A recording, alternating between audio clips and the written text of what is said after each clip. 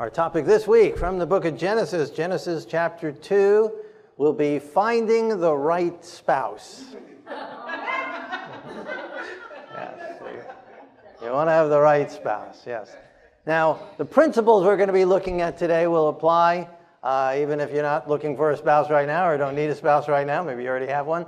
But you might be able to learn some things that you'll be able to share with other people and, again, apply to other areas of your life or who knows what the future will hold. So finding the right spouse. So in Genesis chapter 2, verse 18, the Lord God said, "It is not good that man should be alone. I will make him a helper comparable to him." And so God has created humanity. He created us as interactive beings. He created us with a desire to be around other people. And we're not naturally lone wolves, totally, completely. We like to be around people. That's how God created us. So it's good for us to be around other people. And so marriage is one of those ways, but certainly a congregational family and having friends certainly applies there, right? So we need to have more than just virtual friends. We need to have real friends and be interactive with people. It's not good for us to be alone. People say, well, I pray at home and I read the Bible at home, but that's not enough. We need other people as well. We need to be around other people. And so God said, I will make a helper. And so God created marriage so that we help one another. And same with friendships and again, same with congregations, and neighborhoods and communities, that we are there to help one another. It's not about getting. We go into a relationship with what am I going to get out of it? And are they satisfying my needs? Are they making me happy? That's a losing situation, and we will not be happy, and they won't be happy. But God created us to be helpers to help the other person. And so when we come into a relationship, in how can I serve? How can I help? How can I be a blessing to this other person? That is the starting line. That's the starting basis. And then a helper to be comparable to him. And so comparable, there should be some similarities. So while opposites attract, also we need to be birds of a feather flocking together, right? So there's a balance of both. And we're going to be looking at some of those principles tonight on how to be a helper and how to be comparable, and how do we know whether we are comparable or not. Verse 19, out of the ground the Lord God formed every beast of the field and every bird of the air and brought them to Adam to name them. But for Adam there was not found a helper comparable to him. So it says the same thing twice. It's important when God mentions the same thing twice. Verse 21, the Lord God caused a deep sleep to fall on Adam, and he slept and took one of his ribs and closed up the flesh in its place. And then the rib which the Lord God had taken from man, he made into a woman, and he brought her to the man. And so God brought Eve to the man. Right? So it didn't say, okay, God didn't create to take the rib and go create Eve and then tell Adam, go find her. It wasn't a hide and seek type of a thing, right? So we don't have to go looking for a spouse, right? God will bring, if we are in God's will and we are where God has us to be, and that could be in Timbuktu, it doesn't matter. God will then have that other person there ministering in Timbuktu as well, right? And so he will bring the two together if we are about the Lord's will. And that's what we see from the beginning. God brought Eve to the man. So he took the rib and then he went to his lab or whatever he did, right? And he to create Eve and then brought her back to Adam, and he brought her to him. And there's a lot of other stuff there, but we'll cover that another week. And so then God said, God presented, and Adam said, whoa, man, right?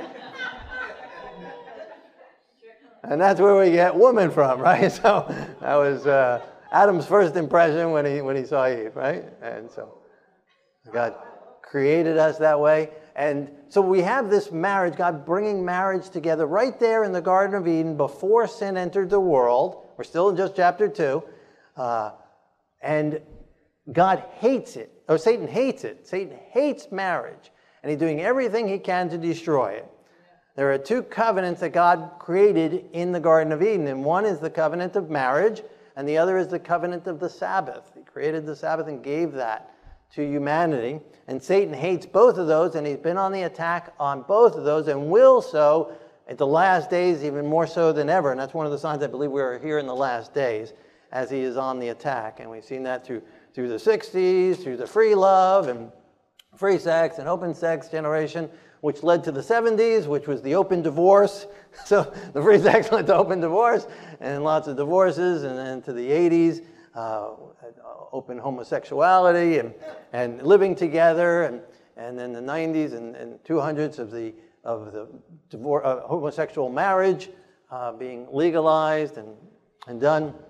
And it's amazing. So the heterosexuals don't want to get married anymore. They want to live together. It's only the homosexuals that want to get married. Kind of a strange thing, right? And so the changes that were taking place. Then we have these children being born, mixed families with 3 daddies, 3 mommies, and a his and a hers and a theirs, and all kinds of things taking place. And it's all an attack on the family. It's all an attack on what God created in the beginning. And so Satan hates that. He hates these things that were there from the beginning and trying to pervert what God has ordained and planned for humanity. So it's so important, it's vitally important that we get this area right.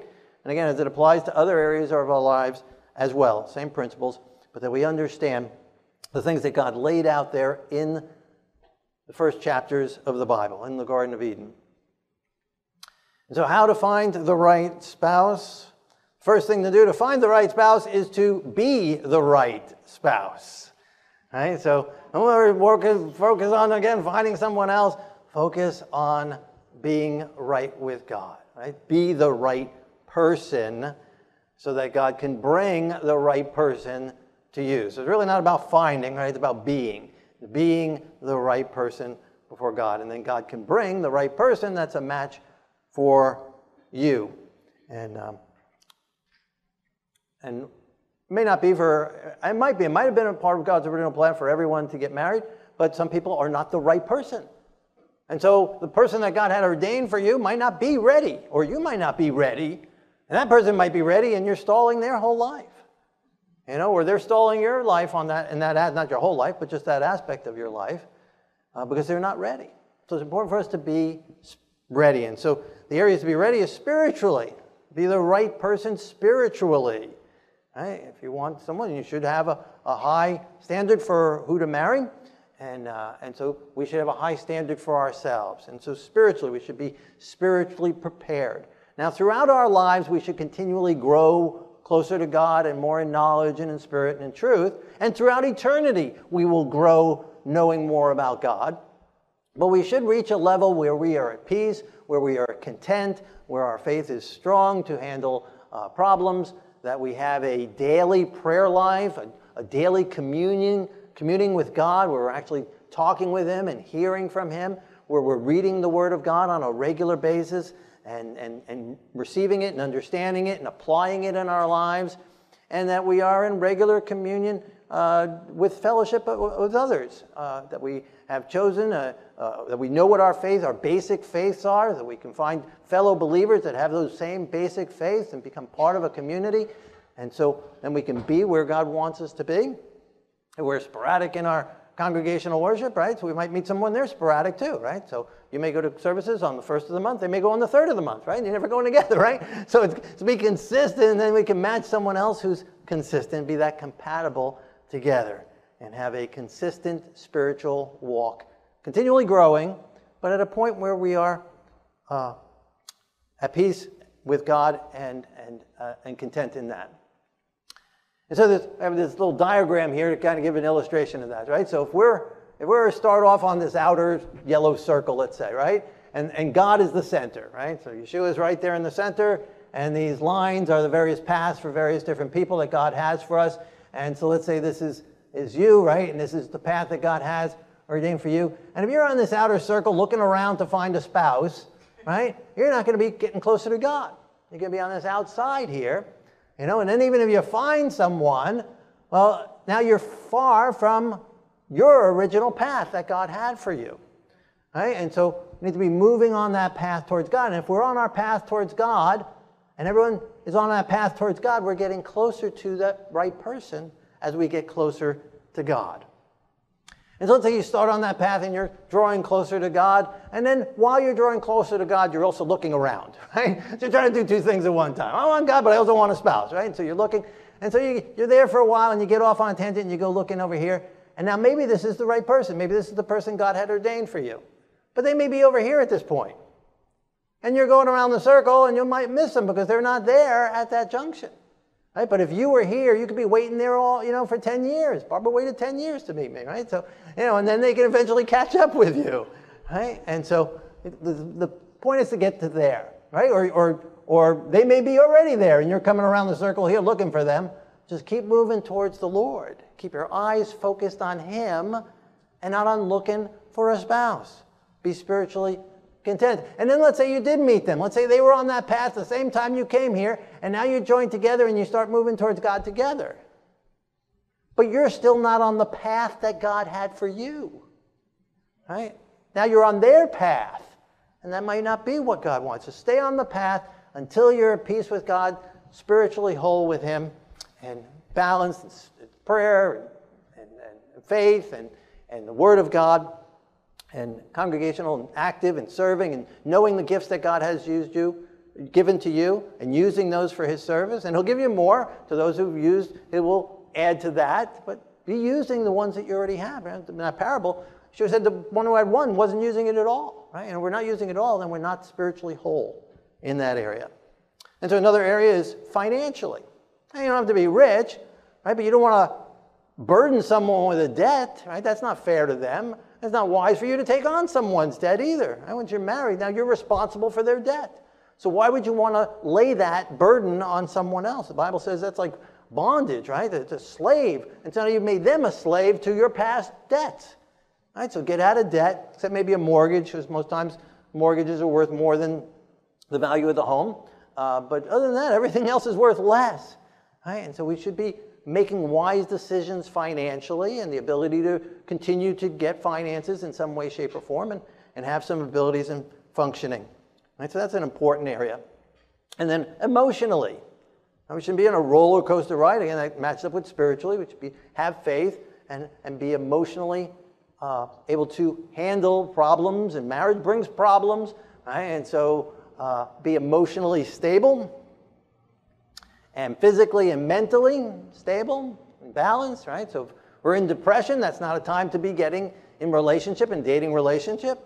God can help us to recover from depression. God can heal us of the depression, and so then we can be ready to be the right spouse. And the same physically. I mean, if you got some kind of a horrible, terrible thing, don't necessarily want to burden someone with that. It doesn't have to be a hindrance.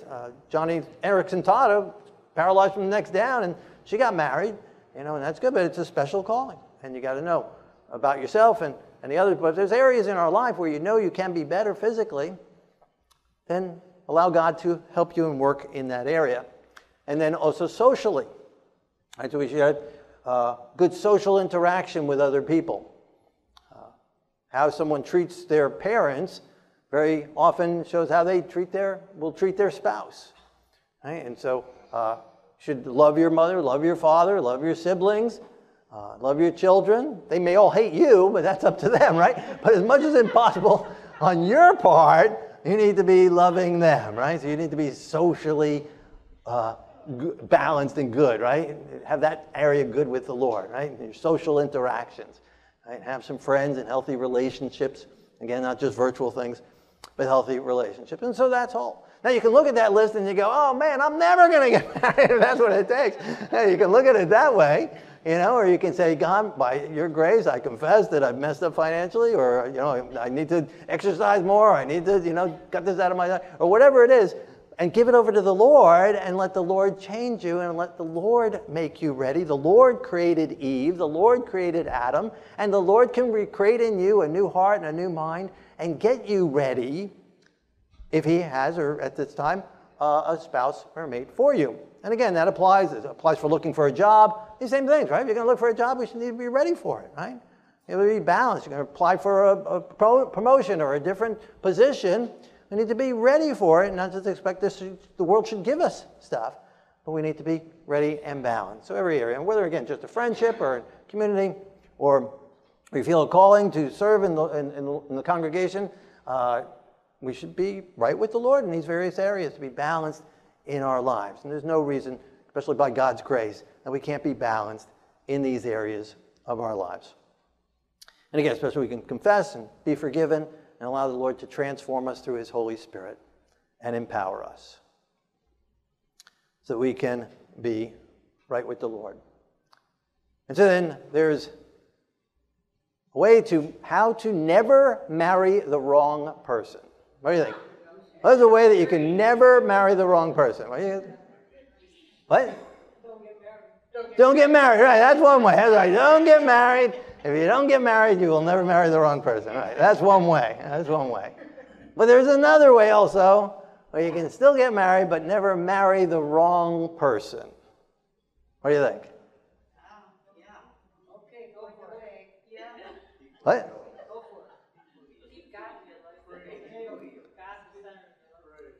And never date the wrong person. Right? If you never date the wrong person, it's very hard to marry the wrong person, right? Unless you're out in Las Vegas and get really drunk or something like that, right? Other than that, it's pretty hard to marry the wrong person, right? So if you don't date the wrong person. Right? That's key. But too many people enter into dating trying to find if they're the right, if they're a match, and then they get emotionally wrapped up, and then it's too late to turn back, and they don't turn back. And so don't date until you're the right person and until you find the right person. So how do you find the right person to date? Even before married, how do you even know if the person is the right person to date? Well, that's what we're going to get into now. Right? So only date the right person. And the Bible says that the two become one flesh. This is also Genesis chapter 2, verse 24. The two become one flesh. Now, what mathematical equation do you need to have two becoming one? So you have one, and it's still one. No mathematicians here? Multiply, right? Multiplication, right? Yeah. Adding, right? So adding is 1 plus 1 is 2. Very good. This is a smart group. All right, very good. That's right. 1 plus 1. So marriage is not addition. Marriage is multiplication. 1 times 1 is 1. No, not 2. 1 plus 1 times 1 is still 1, right? Because the law is 1 times anything is whatever that thing is, right? So 1 times 3 is 3. 1 times 5 is 1 times a half is a half. That's right. And so you may be whole, but if that other person is a half, right? So that's right. Maybe financially or spiritually, maybe some areas they are not whole. That's what I'm getting at, right? I mean, a half, right? But there's some area they're not ready. They're not marriageable yet, right? Shouldn't be married yet. They're not whole in their life yet, emotionally or spiritually or socially. And if a whole marries a half, the two become a half. Messed up is right. That's right. They become messed up.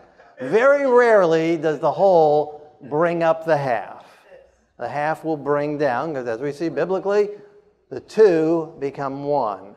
And so a 1 and a half is now a half. And a half times a half is a quarter. Right. So we see this person, they're dysfunctional, and this other person's dysfunctional. We think, oh, wow, they'll make a perfect match, right? Oh, they bring each other down, and the dysfunctions just multiply, and they become a quarter. That's right. So we need to be the right person and only date the right person that is ready for it, right? Even if it was addition, right? So even if 1 and a half is 1 and a half, well then average that out, that's now they're still just 3/4 each, right? And so that's still not whole, right? And so be spiritually whole, all these areas, and then marry someone who's that way. So how do we find someone that is whole? Well, look in those same areas, right? Are they spiritually, emotionally, socially, financially, mentally, right? whole people and ready for a marriage relationship. And again, that would go for other areas of your life. If you're in a hiring position, right, that you would hire someone who's ready for the job, ready to do whatever they're calling, right? So you're going to ask someone to help you out, fix your car or something like that. Don't someone who's going to have the car drop down on top of you, right, while you're underneath, right? So choose wisely in these areas. And so how do we find the right person? Have a list. Right? Before you go shopping, have you ever gone shopping while you're hungry without a list, right? The whole shopping cart gets full, right?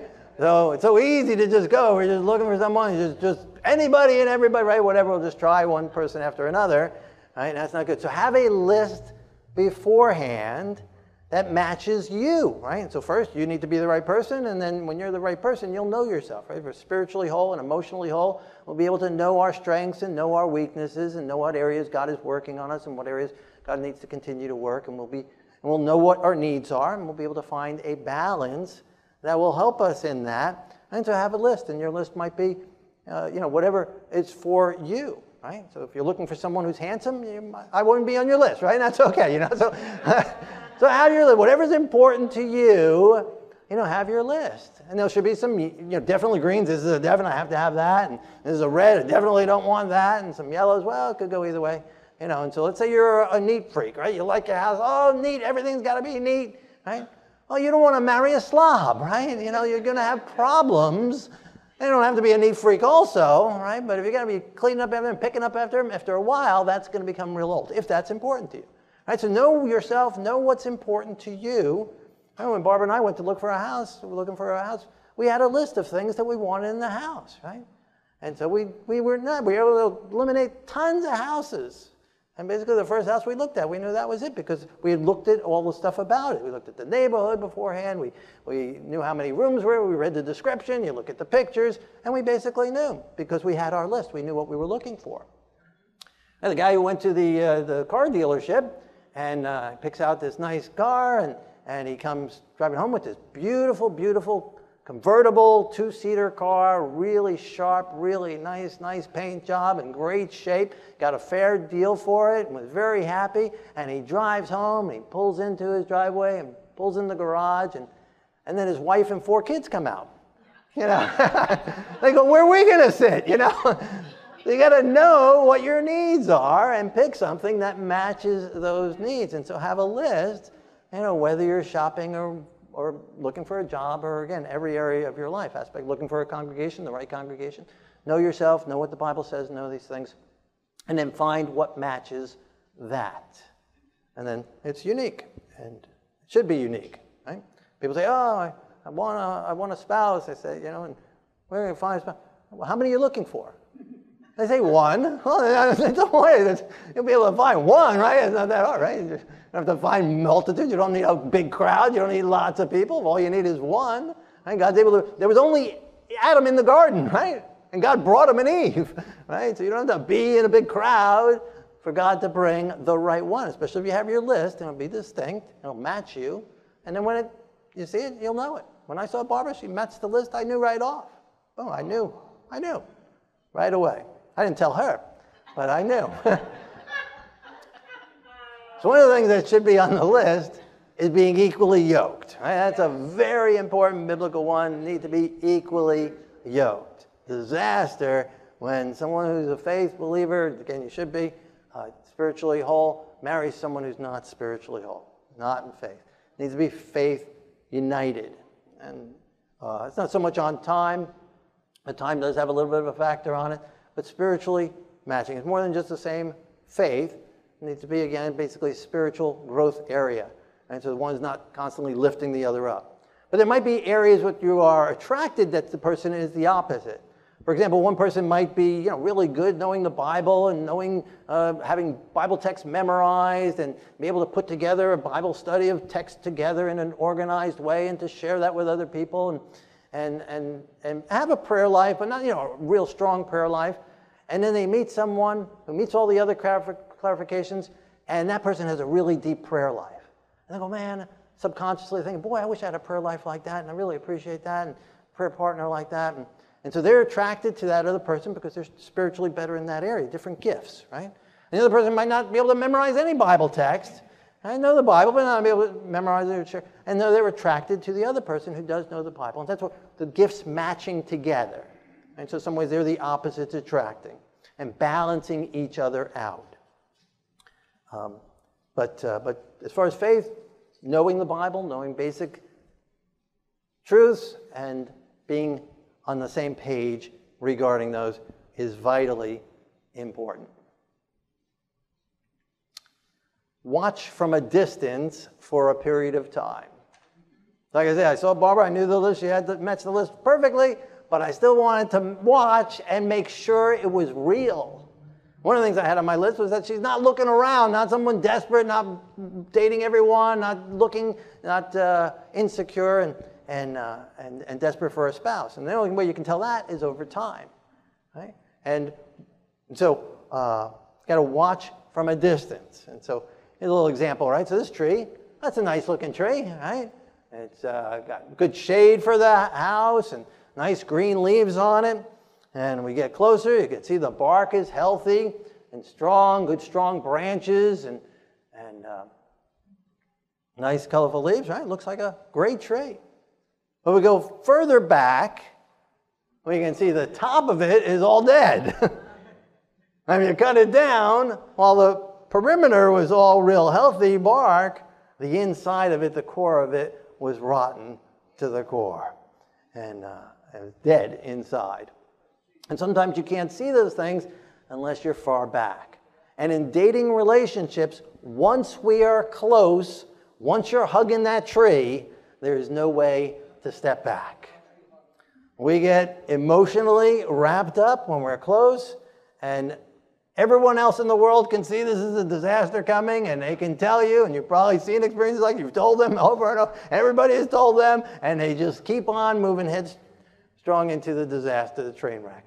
And that's because they've gotten too close, too soon, didn't have the list, didn't check the list from a far distance when logic was still kicking in before the emotions kick in. There's a time for the emotions to kick in. The emotions are very important to be that glue to hold things together, but not at the beginning. Beginning, you want to be off at a distance and watch. So I watched Barbara for 5 months. Try and get all seasons, right? Watch for, people can fake it, right? If they know you're watching, whether a job interview or whatever, they can fake it for about 3 months, right? And then we revert back to ourselves if we don't think anyone is, and that's what happens at marriage, right? So the people will date and there'll be this fake thing throughout the dating process, and the other person will be blind to whatever errors might be there. And then once they get married, we revert back. Exactly what we originally were. And that's one of the things with marriage. The woman is constantly thinking, I'm going to change him. Exactly. And the man is constantly thinking, she's never going to change.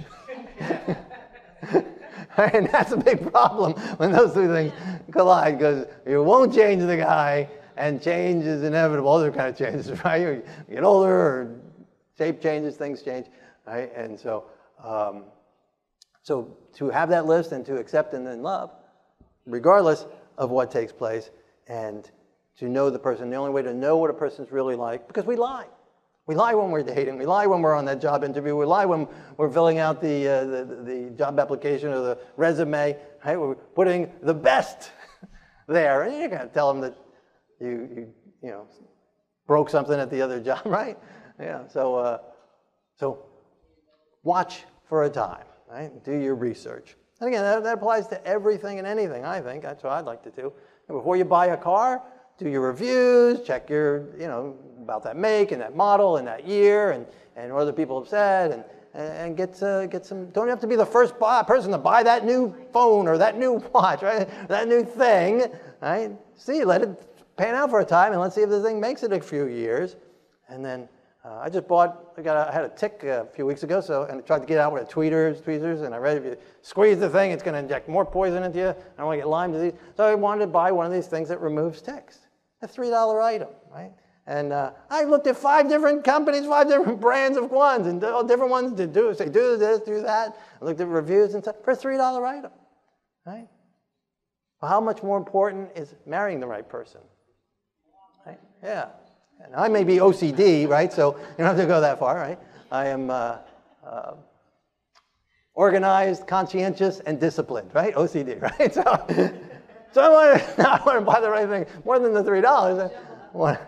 I want to get the right thing. How many years do we spend to get a job? Training for the job.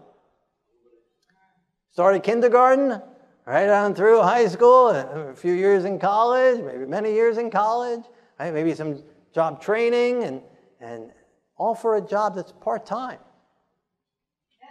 Right? 40 hours is part-time. Right? 8 hours a day, it's only 1/3 of a day, and it's only 5 days a week. That's only part of the week, right? So it's really only part-time. And if it's only for about 40 years, right, it's part-time. And yet we'll spend 12, 16 years preparing for the hours and hours and hours, preparing for that part-time job. And how much time do we spend preparing for marriage? Which is till death do we part, 24 hours a day, 7 days a week. Some people spend no time at all.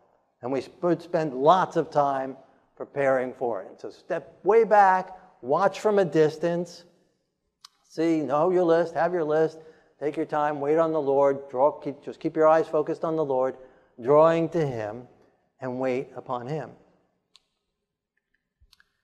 And so take it slow, right? Take it slow. Slower the better.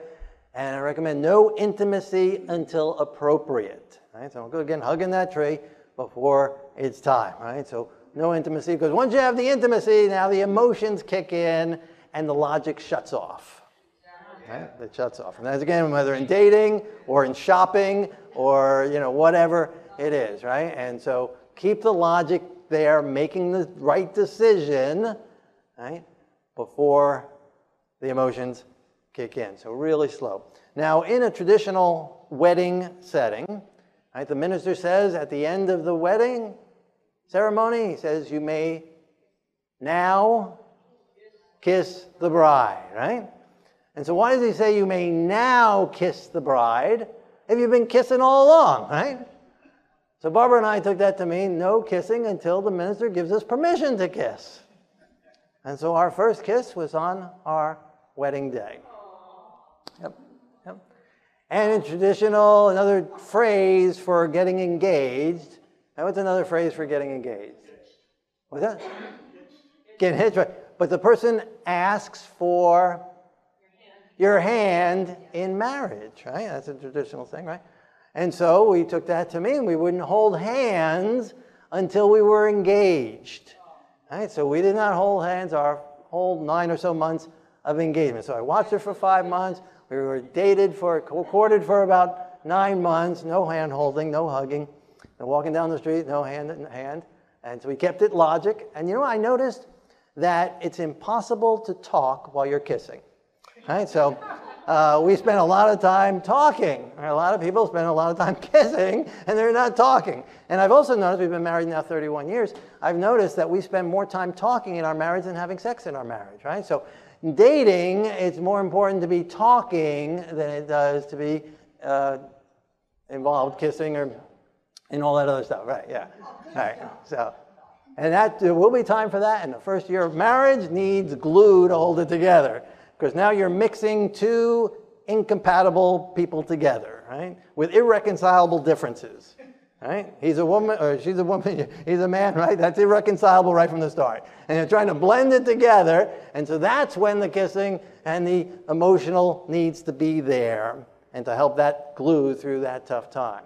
Not during the dating, because then it's old hat. It won't have that same glue power, that same sticking power that it did if you've been kissing all along. And again, you want that time to be spent in talking, communicating, getting to know each other, making sure they're matching the list, right? So you had your list, you watched from a distance, and you saw they were matching it, and now you're communicating and getting to know each other better, right? So one of the things we asked each other, how much do you feel you should give to offerings to the Lord?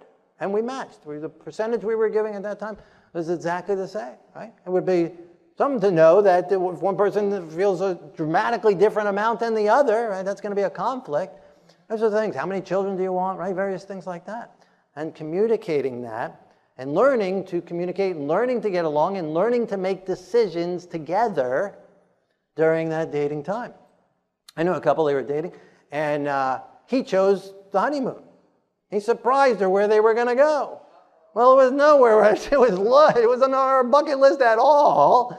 And they should have planned that together. That was not a good way to start off the marriage, right? And so learning to talk, learning to communicate, learning to get along, learning how to each other, knowing each other, right? We should be as honest as possible at that time. Throughout our dating time, we continually prayed, even to the day of our marriage, Lord, if this is not from you, reveal it very clearly to us now, and so that we can part in peace now. It's a whole lot easier to part in peace if you haven't been hand-holding and haven't been kissing than once you're emotionally attached. Otherwise, hearts break. Otherwise, just you're able to split up a lot easier. And so we want to know the Lord's will, not our will.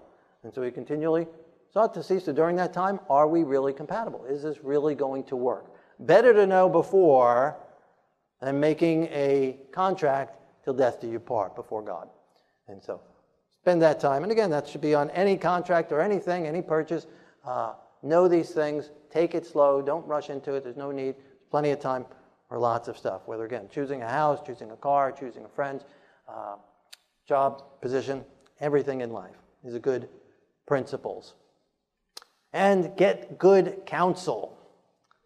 And so I got counsel before I asked Barbara if she was interested in entering into a dating relationship to see if we were compatible for marriage. And so you want to know beforehand, get other people's opinion beforehand, again, like looking at those reviews on that product before you buy, before we got in dating situation. And so I wrote to her parents. Now, she was 40 years old, and this was in the 90s, right? So this is not, old, this is untraditional even at that time. And so I wrote to her parents. They probably thought I was nuts, but they wrote me back and said, okay. And we had some mutual friends. My mother had already known Barbara, and so I asked her opinion. And other people that I respected, I spoke with my minister and asked if he thought I was ready for that. Did he think I was spiritually, emotionally, mentally, physically whole and ready to enter into a type of a relationship like that? And you want to ask people who are going to tell you the truth. Not everyone's like, oh, yeah. The cat and the dog are going to get together, right? No, they're so happy with any type of relationship, right? You want someone who's going to tell you the truth about yourself. Well, I think you need to grow in this area, some more first or whatever. Or I don't think it's a match or whatever. Get their opinion and take their opinion to heart and listen to it.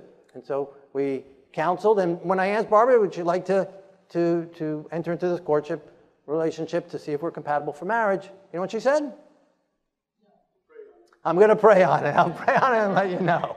Right? And so she prayed on it, and then she counseled with someone who knew me and knew her. And then she gave me the answer. Right? So getting good counsel, don't be in a rush. Yeah, you can spend the rest of your lives together. Right? So make sure right in the beginning. Right? 9 months wasn't long. Within 2 months of engagement, 11 months, you can wait for all this other stuff. There's plenty of time for the other stuff. And then get good counsel throughout the dating process. And so we continued to counsel with people who demonstrated success in marriage. Not because they've been married 10 times. I mean, they demonstrated success in marriage. They had happy, good marriages in their lives. And so we counseled with them, and it's amazing. We learned certain things from certain couples and other things from other couples and other things from other couples. And so we asked a number of different people to give us counseling.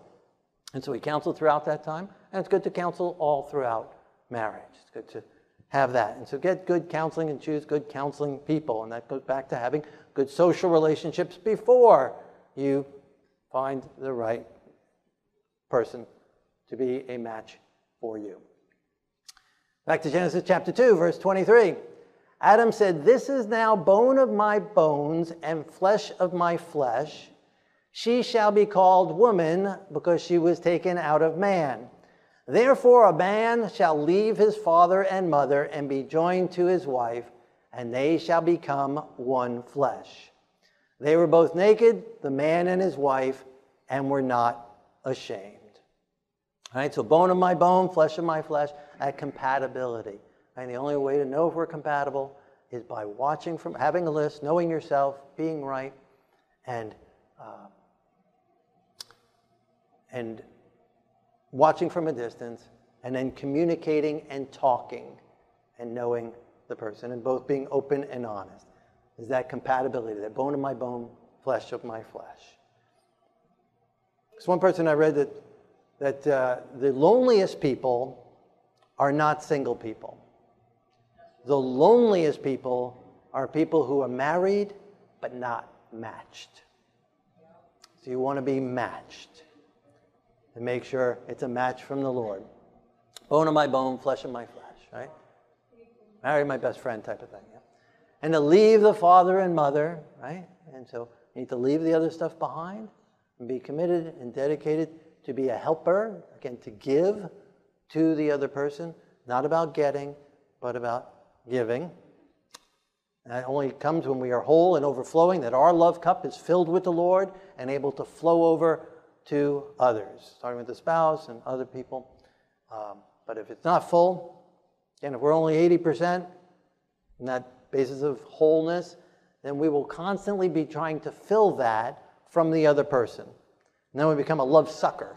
And we just suck the love out of them, right? We're just constantly trying to get them to fill that area in our life, and no human will be able to fill that area in your life. You need to be whole. They need to be whole. Leave your father and mother. Leave the other things. Separate and be joined together to becoming one. And then not ashamed, right? So we shouldn't have any guilt. We shouldn't be bringing any guilt into it. Everything's been confessed. That we know any area in our life at that time in our life and surrender to the Lord, that we can be pure before Him and pure in the marriage and balanced and growing together then from that point closer to the Lord, an ever-growing experience, and not have to deal with the shame and the guilt. They were not ashamed. Their hearts were right with God. Adam's focus was on the Lord. He was created for him. He brought them together. And God, at the right time, if it's according to His will, at the right time. And it's all, marriage is not about marriage here. It's all about representing the eternal marriage, the ultimate marriage. In Revelation 21, verse 2, I, John, saw the holy city, New Jerusalem, coming down out of heaven from God, prepared as a bride adorned for her husband. And I heard a loud voice from heaven saying, Behold, the tabernacle of God is with men, and He will dwell with them, and they shall be His people. God is preparing us as a bride for Him. That ultimate marriage. And so marriages here on this earth are to be a representation of that unity, that oneness that God wants us to have with Him. That's the purpose of marriage. Right? Not about having someone to talk to or be with. It's about showing that unity of God, that love of God, and pointing people to that people might see that two people were able to get together and work things out and go through difficulties and stick together. It's a powerful testimony of the love of God and the miracle of God. And so He won't come for His bride until His bride is ready.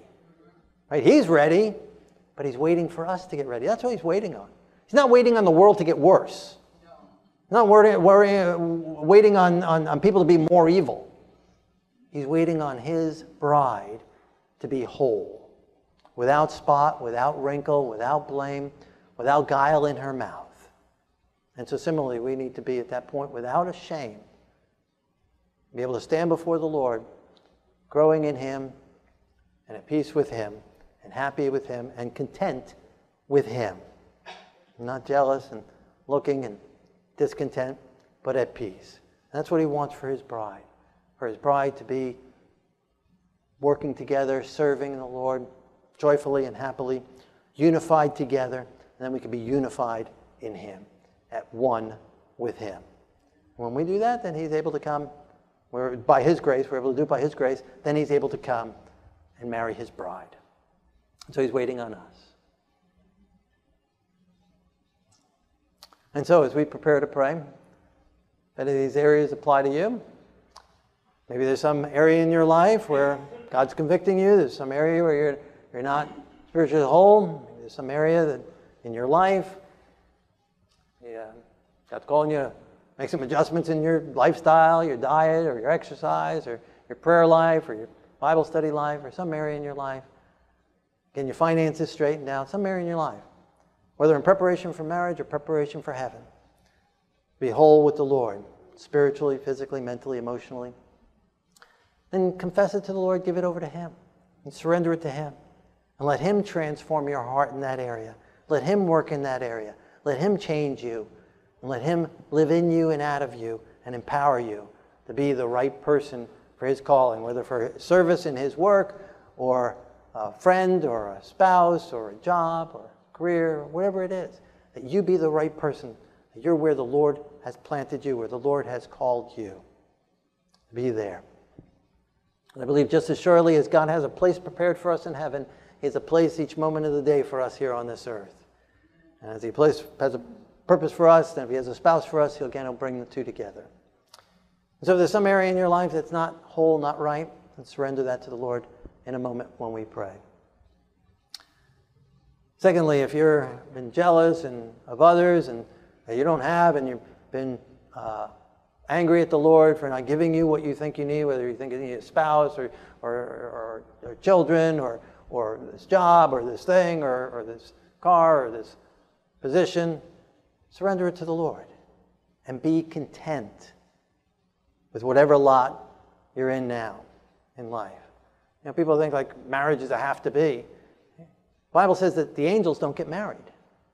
How many angels in heaven do you think there are that are looking down going, man, I wish I was created as a human so I could have gotten married, right? I don't think so, right? I don't think there's any angels that are jealous of humans because we get to get married and they don't, right? So it's not a have to, right? It's not that we can be fully content and at peace in God's calling for our lives in Him and walking in Him. And so if you're jealous and looking, again, not content in the Lord, surrender that to Him, give that over to Him, and be at peace with Him, walking with Him. Arm in arm. The Bible says He will be our husband. Right? He will be our spouse. So unite with Him and be at peace with Him. And then He can give us the desires of our heart as we delight in Him and put Him first and foremost. Maybe there's some other area in your life, and maybe again need to be looking and waiting, whether again it's a spouse or a position or a house or a purchase or something like that. There's some decision you need to make in your life. And you want the Lord's wisdom. You want the Lord's counsel. You want Him to reveal and to guide and direct. If that's the case, then surrender that to Him and step back and let Him guide and direct you to wise counselors or the area where you can get that information or who to talk to and communicate with. And allow that to apply to your life. Barbara and I knew someone. She was married at the time, and she loved our story. She loved to hear our story. She loved to tell our story to everybody she met. She'd find a single person, she'd tell them our story, she'd pull us over, tell them your story, and she would go and tell the story while we're standing there. She loved to tell our story. And then her husband left her. And even though she knew our story and knew our experience by heart in her head, she broke every one of the rules and went and married someone else. It takes more than just logic. We need the Spirit of the Lord to walk in His ways. So we need His grace and His power. So if there's some area in your life you're needing His grace, you're needing His power, some decision you're needing to make, you don't act in impulse, don't act out of emotion, don't act out of want and desire. Wait upon the Lord. Surrender it to Him and let Him guide and direct in that area for you. And fourth, if maybe you're married, maybe you've been married, maybe it didn't work out, and maybe you're seeing tonight that there were things you should have done that would have made the marriage stronger. There were things you could have done to make sure that you were a match or got those things out of the way if you would have done these other things, some of the things we talked about tonight.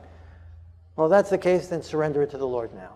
Just confess it now. Let Him cleanse the past so He can redeem and change the future. Because it takes God's doing that. But without that, we will make the same mistake over and over again.